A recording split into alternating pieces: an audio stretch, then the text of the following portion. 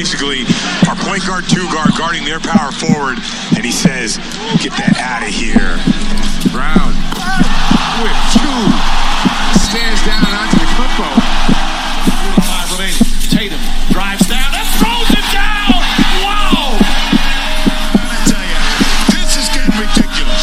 This is absolutely ridiculous. Hey guys, welcome back to Celtics Pulse Podcast. I'm Adam. I'm joined by Tim, and today we've got a special guest, Chris Gasper. How you doing today, Chris? I'm doing well. How are you guys? I'm doing well. I'm excited for the off season. So, what have you been working on lately?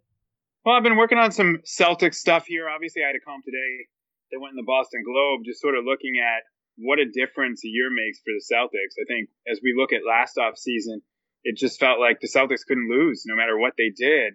It had all worked out for them. They were getting Kyrie back and Gordon Hayward back, and the expectation was that Gordon Hayward would be the same guy and that Kyrie was the alpha male they needed. And then they had two young studs in Jason Tatum and Jaylen Brown and great future lottery picks and the Sacramento pick and the Memphis pick. And fast forward a year later, it didn't quite work out the way we expected. And really, I think there's a lot of uncertainty going into this offseason as to what the Celtics team will look like when the offseason is over and really what path they should take and can take this offseason. You know, is it uniting Kyrie and Anthony Davis? Is it deciding to build around Gordon Hayward and the young guys and Tatum and Brown? Is it something else, bringing in some other star to team with Kyrie? Is it just going straight up Kawhi like the Raptors did and just taking a chance on Anthony Davis and saying, yeah, you know, we'll roll the dice with you for 1 year and you'll like it here and we'll be good for a year and we'll figure it out?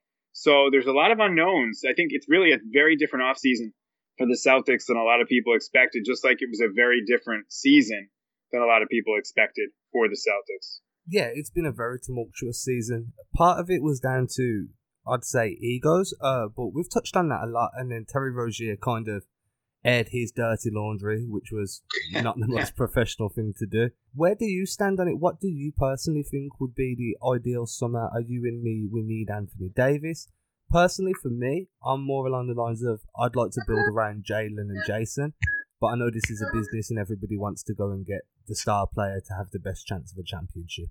Yeah, so, I mean, I think an ideal summer for the Celtics is you bring Kyrie Irving back. I know that's hard for a lot of people now just based on the way the season ended for the Celtics, but I still think when you look at the NBA, you know, it's a talent league and he's a very talented guy. I just think maybe he needs a little more help than we realize in terms of carrying the burden of being the face of a franchise. So if you can bring in Anthony Davis, who is only 26 years old, 6-time All-Star, the type of big who is transcendent, can do a lot of things in this league, and also somebody who maybe can combat Giannis Antetokounmpo, who you're going to be competing with for years to come in Milwaukee. I think that's ideal. And when I say I think that's ideal, that's not just my opinion. I also think that's the Celtics ideal. Like, I think this has been the plan for a while, was to try and unite Anthony Davis and Kyrie Irving and have that be the core of the team and sort of build around that. The question is, can they pull it off? Because it's really a delicate dance, I think, in terms of which one do you need first? In other words, do you need some sort of commitment from Kyrie for Anthony Davis to feel good about coming here? Do you need some sort of tacit commitment from the Pelicans to deal you Anthony Davis for Kyrie to stay? So I think that's the ideal for the Celtics, and I still think that's their plan A, but whether they can execute it remains to be seen. Part of me feels like as well that these guys obviously speak.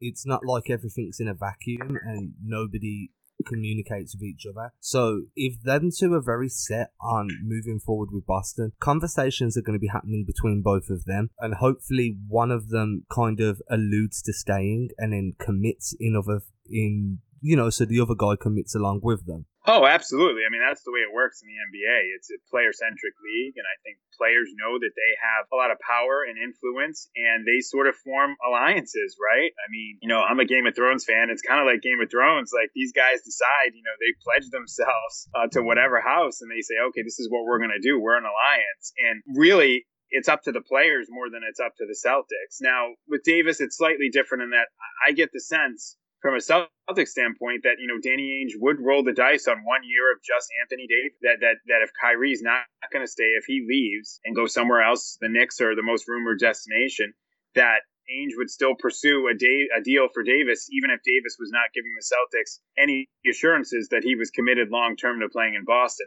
I happen to think that's a big gamble. I think that's too big a gamble to trade both Jaylen Brown and Jason Tatum to New Orleans for 1 year of Anthony Davis with no long-term commitment. But I think the Celtics would consider it. But the easiest path here is for Anthony Davis and Kyrie to get together and say, hey, we want to play in Boston. But, my question on that one is sort of, if you look at it, do you really feel like Kyrie Irving's in a position to sort of recruit people to come play in Boston? And if he's going to do that, I think he has to be kind of vocal about it and outward about the fact that Boston's where he wants to be. And we haven't heard that in a long time. We certainly didn't hear it in February. I mean, we heard it back in October, but we haven't heard him speak about playing in Boston that way in a long time. And partially, that's kind of shooting himself in the foot in the same respect. Because if he is planning on keeping good with his word that was at the start of the season, and I get it, things changed. The season didn't pan out how he was expecting, how any of us were expecting. But if he is trying to stay in Boston and recruit these names, like you say, he does need to come out and state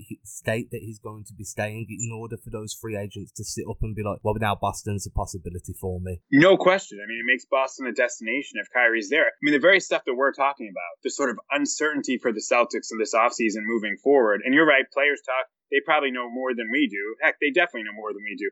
But it's still sort of the same thing. They're sort of probably asking Kyrie directly the same question. Like, do you want to be there? How long do you plan to stay there? What's it like playing for Brad? Is it a good organization? They're asking all these questions. And I think the original plan for both Kyrie and the Celtics was for him to be like an ambassador for the Celtics. And if you look at it now, maybe that's still Kyrie's plan. Maybe that's still the Celtics plan. But it definitely doesn't feel like it. It doesn't feel like he's this great ambassador for Boston basketball and he's out there recruiting other guys. If anything, it probably sort of feels like, maybe he's being recruited by some other great players, LeBron James, Kevin Durant, to join them wherever they, sort of end up moving forward. Yeah, that's partly what annoys me. He wanted his own team. Granted, he didn't choose Boston in so much because he was traded here. I don't know if he would have had a say on that in some He was respect. excited about it. I mean, he didn't choose it, but he was. I mean, this was one of the places he wanted to be. It was, it was a place that he approved. He was excited about this, so it's not like he just sort of got thrown to a place he didn't want to be. His usage rate's good. He's one of the most, obviously, his usage rate is going to be high as Kyrie Irving. His minutes are down, too. Okay. Yeah, no, Absolutely. No, I hear you. Yeah, no, I mean, his minutes were down. I think his efficiency was fantastic. Not in the postseason, though, and that's really where it comes down to. I think the big deal with Kyrie is what's making him unhappy. And if it's something that the Celtics know internally, I think with Wick's comments the other day are a little bit more telling than he'd like to let on. I think there's conversations of what the future holds, and I think certain people need to be moving out, whether that's a Jaylen Brown type. Obviously, Terry Rozier going on ESPN First Take is kind of speaking volumes now, but maybe it goes deeper than that. Yeah, it might. But, you know, before you make those moves, I mean, and I agree with Rozier. I mean, for me at this point with Rozier, I feel like they need to move on from him either way, to be completely honest with you. Yeah, I agree. And that's not a commentary on his ability as a player, but I just think at this point he's a little big for his britches, and I think he's looking for a real opportunity to become a star.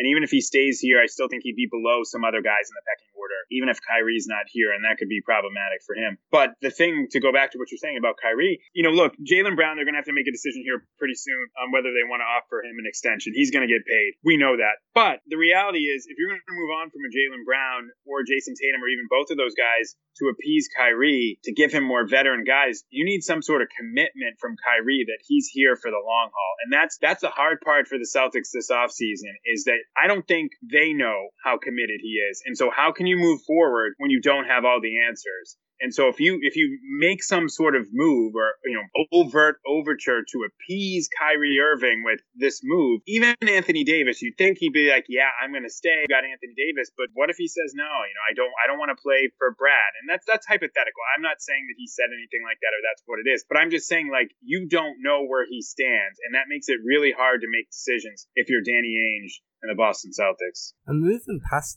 just the decision of whether Kyrie's going to stay or not, the implications if he did decide not to, cap-wise, would be horrendous for this team. There's so little cap money at the moment, there'd have to be some major restructuring across the entire roster just to kind of compensate for losing Kyrie. Hey, that's a great point. I mean, you're absolutely right about that. We haven't even mentioned, Al Horford. What's going to happen there? Does Al opt out? Indications are that he's going to. He'd like a little more long-term security, so he'd opt out of the final year of that deal, or maybe he'll take a little less in AAV for a little more long-term security. But you're right. I mean, the Celtics are in a really tough spot if Kyrie Irving doesn't come back here. I mean, they've sort of put all their chips on a Kyrie-led team, and if he doesn't come back, you sort of have to figure it out and what that looks like moving forward. And that's a great point on the cap space, because I think a lot of people just think oh, Kyrie leaves and we'll just find or sign some other big-time free agent. It's not going to work that way for the Celtics and what their cap situation is. No, the only reason we can even consider giving Kyrie the money we're considering is because we got his bird rights when he got traded over. That's correct, right? Yes. No, they have his bird rights, so yes. They can go over the cap to sign him. It's just the luxury tax implications. And then obviously, the 5th year versus a 4-year deal. So it's, 5 years for about 189 versus 4 for 140 something from another team. But if you look at that, the one thing about that, and there was a breakdown Bobby Marks had, guys, I thought was really interesting the other day. I thought Bobby Marks of ESPN did a great job breaking down sort of the Celtics offseason and some of this stuff. And he broke down the Kyrie contracts, whether he comes back here or he goes to another team. And what's really interesting about it is I think the difference in contracts is maybe $49 million, but all of it's basically in the last year, that in that 5th year that another team can't offer. The difference over the first 4 years of the deal between him signing here and say the Knicks is only $6 million. So what's to stop Kyrie from going to New York, signing a 4-year deal with an opt-out after 2 years, at which point he'd be eligible for the 10-year veteran Supermax, and then they'd have his bird rights, I believe. And then he could just recoup all that money right there. I think it's a matter of Yeah. I mean, everybody thinks the Celtics have this huge advantage, but I'm not sure they do financially. No, and obviously with New Orleans getting the first pick as well, I feel like that's kind of reduced their advantage in any package they can offer for AD. Lakers getting 4th didn't help at all. They started the season in a really strong position on all fronts, and now it feels like they're on quicksand, and no matter which way they turn, there's a possible roadblock that's going to push them further down, and the more they struggle, the more they might sink. There's some truth to that, guys. I mean, I agree with what you're saying. I don't want to go too far, though, because they do have the path to contention is not as clear as we all thought. But look, if worst came to worst here and they missed out on Anthony Davis and Kyrie Irving, and I've been saying for a while, this is just my gut feeling, I think it's more likely that they don't end up with either player than that they end up with both of them. Now, I hope I'm wrong, but that's just sort of my gut feeling. But let's say they don't end up with either guy. It's not the end of the world to move forward with Jason Tatum, Jaylen Brown, and what they have, Gordon Hayward. That's still a halfway decent team, and you could move forward that way. You have your draft picks. It's not as good as it looked before, but it's not starting all over again. It's not like when Brad Stevens first got here. It's not going to be a team that wins 20-something games. That's still a playoff team. Oh, yeah, for sure. And development isn't linear. So just because we didn't see huge leaps off Jaylen and Jason this year doesn't necessarily mean that they're busts. They may have a slow start next year, but as I say, it's not a linear improvement. So eventually that jump could be made. We've seen it all the time. Sophomores generally struggle. Third-year players usually improve. Jaylen did towards the end of the year, to be fair to him. So I'm not too worried, especially even if Kyrie was to leave. Having Hayward play point forward and do the majority of the ball handling with his... He's a phenomenal playmaker and an exceptional passer. I agree. You're totally right about that. He's great with the ball in his hands and off the pick and roll, and just the way he makes decisions. And I think that's honestly where Brad Stevens is most comfortable, which is letting Gordon Hayward run the offense and let him make decisions. And he's a fantastic facilitator. Now, hopefully, he gets a little more confident when it comes to the finishing. And the biggest shock for me, I think, this year when I watched him play, I was just kind of surprised that his outside shot wasn't as good as I had remembered it being in Utah. I thought with all that time off that maybe that would be the one thing that would sort of be easiest to maintain or improve, was his shooting touch from the outside. And I was just a little surprised that it wasn't as good as really I thought it should have been. I mean, you're looking at this, he shot 33% from three this year, which, you have to go back to 2013-14 to find a percentage that low for him. So if he can get better with the outside shot too, and then he's going to be the primary playmaker off the pick and roll, and teams have to respect, they know they can't duck under. that would make a huge difference for them. I'd like to see another big as well. Even if it's more Time Lord over Baines, just because I feel like they run the horn set a lot. So if you're running a horn set, you want someone as athletic as Williams that can drive while Al's popping out, because it gives you that option for the alley-oop as well as the cut and the kick back to the popper. So having somebody like Hayward, that's really happy to be passing the ball, running sets like that with an athletic guy playing offside at Al, I feel could be really beneficial against some of the older teams that we'd come up against. Yeah, that's another great point. I mean, I would agree with that. Hopefully Robert Williams can make a jump. I will say this, I talked to somebody, a source, in the Celtic organization. Was it last week?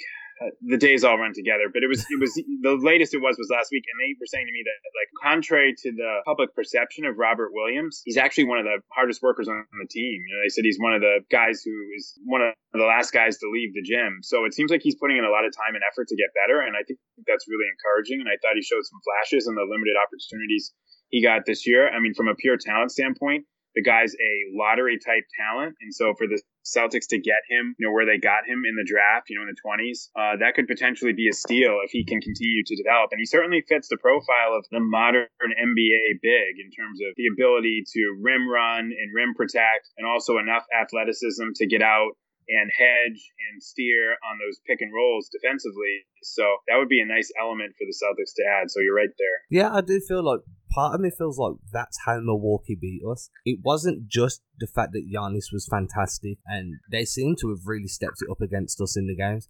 But part of me felt like the lack of athleticism coming off the bench and length compared to them. I mean, all of their bench players were big, they were long, they were good on D, they had a high level of athleticism. And then we had people like Tice trying to match up with them. And that's no disrespect to Tice, he's a solid player. But when you're coming against people that can just run, and they're longer than you, and they want it more than you, it's kind of a bad situation. So having someone like Robert Williams coming off the bench with that length and athleticism kind of helps negate that. Yeah, it certainly could. I mean, he has some work to do, obviously, to become a more polished, trusted player. And I think part of what the Celtics were trying to do was they liked the idea. I thought Aaron Baines actually played pretty well in the series. And I think they like the fact that Baines can knock down shots from the outside and also space the floor. I mean, they like their bigs to be able to space the floor as well and knock down outside shots. And Tice can do that. Horford can do that. Baines has shown a proclivity for that. That's not Robert Williams' game, and so that makes it a little. You gain something, I think, probably on the defensive end, but you might lose a little something on the offensive end. And that was my biggest thing, I think, with the Celtics this year, was just I thought their outside shooting was inconsistent. And that goes back to what I was saying about Gordon Hayward. I thought they really needed like a very consistent guy playing off Kyrie to spot up and knock down some outside shots and space the floor. And I felt like they didn't have that. They had Marcus Morris could shoot and wasn't afraid to, and he'd make shots, and Tatum could make them, and Brown could make them, and Hayward could make them. But there was nobody like consistently every game. There's no like JJ Redick or somebody where you're like, we can't let this guy, get these threes, or we have to guard against these threes. And I thought that sort of hurt them at times. I've been calling for Rodney Hood for the past few weeks now. I feel he'd be a fantastic pickup for this team with the way Brad tries to play. And for that reason, I feel like he'd be good at spotting up. Maybe not starting, but definitely coming off the bench and giving Kyrie a second running mate. Yeah, I mean, he's a guy that, obviously he would have some familiarity with Hayward from their time together in Utah. So Gordon could let Brad Stevens know what type of player he is. He's done well for the Trailblazers. I still think he has something left in the tank in his career. I know it didn't go great for him after the deal to Cleveland last year, but you can never have too much shooting in today's NBA. There's no question about that. And if that's a guy that they end up bringing in down the line, particularly if you're in a situation where you have Irving and Davis, you're going to have to fill out the rest of that team, I think, with some guys that are willing to accept their roles, not just young guys that are trying to prove that they're superstar caliber in the NBA. And I think that was sort of one of the biggest issues for the Celtics this year, that push-pull of having role players who really didn't want to be boxed into sort of limited roles because they're still growing as players and still trying to prove at this point in their career that they're all-star caliber talents. Tim, are you there? Do you have anything you want to add? I mean, I think at the end of the day right now with the Celtics core, where they're at in terms of young talent, there's a lot to still look forward to, regardless of whether or not Anthony Davis is still on the table. It's just hard for me to get ramped up for the draft. I was talking about it earlier on Twitter. It's like you don't know who's going to be around at the end of the day. And I think looking at some of the guys that are in the draft, I mean, Bull has some interest for me at, 14, but is he Thon Maker 2.0? Or I just think along with having Robert Williams there, I think we need some more depth at the 4 and 5 spot. Especially in that same mold as Robert Williams, something that's a little bit more polished. A guy who's going to give you something from range, but also being able to defend outside of the paint. Yeah, this is an interesting draft because I think it's pretty top heavy. Everybody obviously knows the guys at the top, Zion Williamson, John Morant, RJ Barrett, but maybe this could be the draft where you end up with a Kawhi Leonard or a Giannis Antetokounmpo that nobody really saw in the teens. So maybe that player will be around for the Celtics at 14. A guy I like is Romeo Langford from Indiana. There are some questions about his shot. He played most of the year with a hand injury. There were questions about his shot before that still, but he has a lot of the qualities that Danny Ainge normally likes in a player. He can create his own shot. He's smooth. He's athletic. Has some length to him for a 2 guard. So that's one guy that I like who could be there at 14. But that's the funny thing, and it goes back to the column I wrote today in Globe. We weren't expecting to be talking about the Celtics picking at 14 in this draft. The Sacramento pick, everybody was thinking this was like a top 5 pick. We knew it couldn't be number 1 because then it would go to Philly. But you're thinking it's like top 5, at least top 10, and now it's kind of 14 and 14 in a draft that's not seen as being a particularly deep draft. So that's one of those unexpected, unforeseen things that just sort of went against the Celtics this year. And unfortunately for them, they had, that wasn't the only one. They had quite a few of those things this year. And when you add it all up, it's kind of shocking, really, to just sort of look in a year how much things sort of changed in terms of their outlook, just in terms of the uncertainty. Like last year, it felt like they couldn't lose no matter what they did. They were set up for years and years to come. Now, they have a little bit of work to do. Do you feel like if Kyrie was to let Danny know he wasn't going to be re-signing, that packaging the picks we have to try and move into the top, I don't know, to the 8th, the 7th, 8th or 9th pick and try and pick a point guard with that pick, do you see that as being a viable option? That's a good question. I mean, it possibly, maybe somebody like Kobe White could be around, of North Carolina could be there. I just wonder if this is the draft where you want to move up and do that. Again, would you be better off, say, if there's a Nickeil Alexander-Walker from Virginia Tech who is there with your pick at 20 or 22. Maybe you're okay with that. Maybe that's a guy who ends up being just as good or you feel like has potential that way. The other thing about the NBA, I mean, you guys know, it's not like sort of the NFL where just having, in the NFL, if you had 3 first-round picks, you could pretty much do whatever you want in terms of moving up the board. In the NBA, it's so much more about the individual player. And does a team like a player, not like a player? They're willing to potentially miss out on a player. It's not so much about the volume of picks. It's about getting that one individual player that you're interested in. And that's a long-winded way of saying it's not always as easy to move up as you think it would be with multiple picks. No, there's always the only way y'all can really see that happening if Danny was really sold on somebody, was we might have to try and package a player in with that, and then you kind of just you're borrowing from Pete to paper, or you're weakening one position to try and strengthen another. It's going to be really interesting this summer, no matter which way it works. And I agree with what you said earlier. It is more likely that we end up with neither than both, and that's quite sad, to be honest with you, especially with all the hope we all had at the start of the year. Tim? Yeah, and I mean, it makes me look back too at the chances that we had to deal that Kings pick, and I kind of wish in hindsight that we had dealt it at some point for someone, not anyone in particular, but at the end of the day, there's those trades that you regret, making. You have the trades that you regret not making, and you have to live with that decision if you're the Celtics now. But my hope is that they're somehow able to make something work. Whether or not it's Anthony Davis, I think there's another piece that maybe we're just not seeing, or another star that's disgruntled that we haven't really heard about yet. In terms of what they're looking at contract-wise, cap, unless Al Horford restructures, as we talked about before, they're really up against it. And it's not like they can just go out and sign a guy like Kemba Walker in free agency. I don't know what the options are if Kyrie wants out, if you can sign and trade him somewhere, but there's a lot of different paths the Celtics can go to. Yeah, I mean, definitely. Yeah, and it's a good point about, packaging that pick. Maybe they should have gone harder after Kawhi Leonard. But sometimes, what's funny? I mean, that would have been great if they got Kawhi the way he's played this year. But sometimes the best trades are the ones you don't make.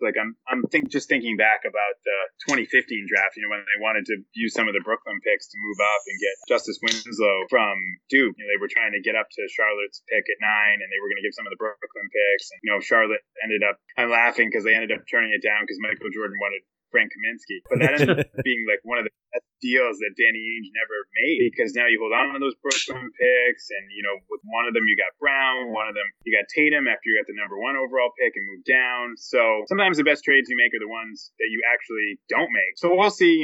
Danny's certainly not gun shy. I mean, he's going to turn over every rock. There's no question about that. If anything, I think the point you guys sort of brought up, sooner Kyrie can let them know what he's doing, the easier obviously for the Celtics. But the reality is, I'm not sure that Kyrie knows what he's doing. I'm not sure he's going to know what he's doing until July 1st. I think we'll know by draft night. I think personally, the public will not know, but I think based on Wick's comments the other day and what, Danny Ainge is probably going to go to Kyrie before the draft and say, hey, we might make a move on draft night. We need to know where you stand in order to make a move in good conscience or to have some kind of outline of an agreement.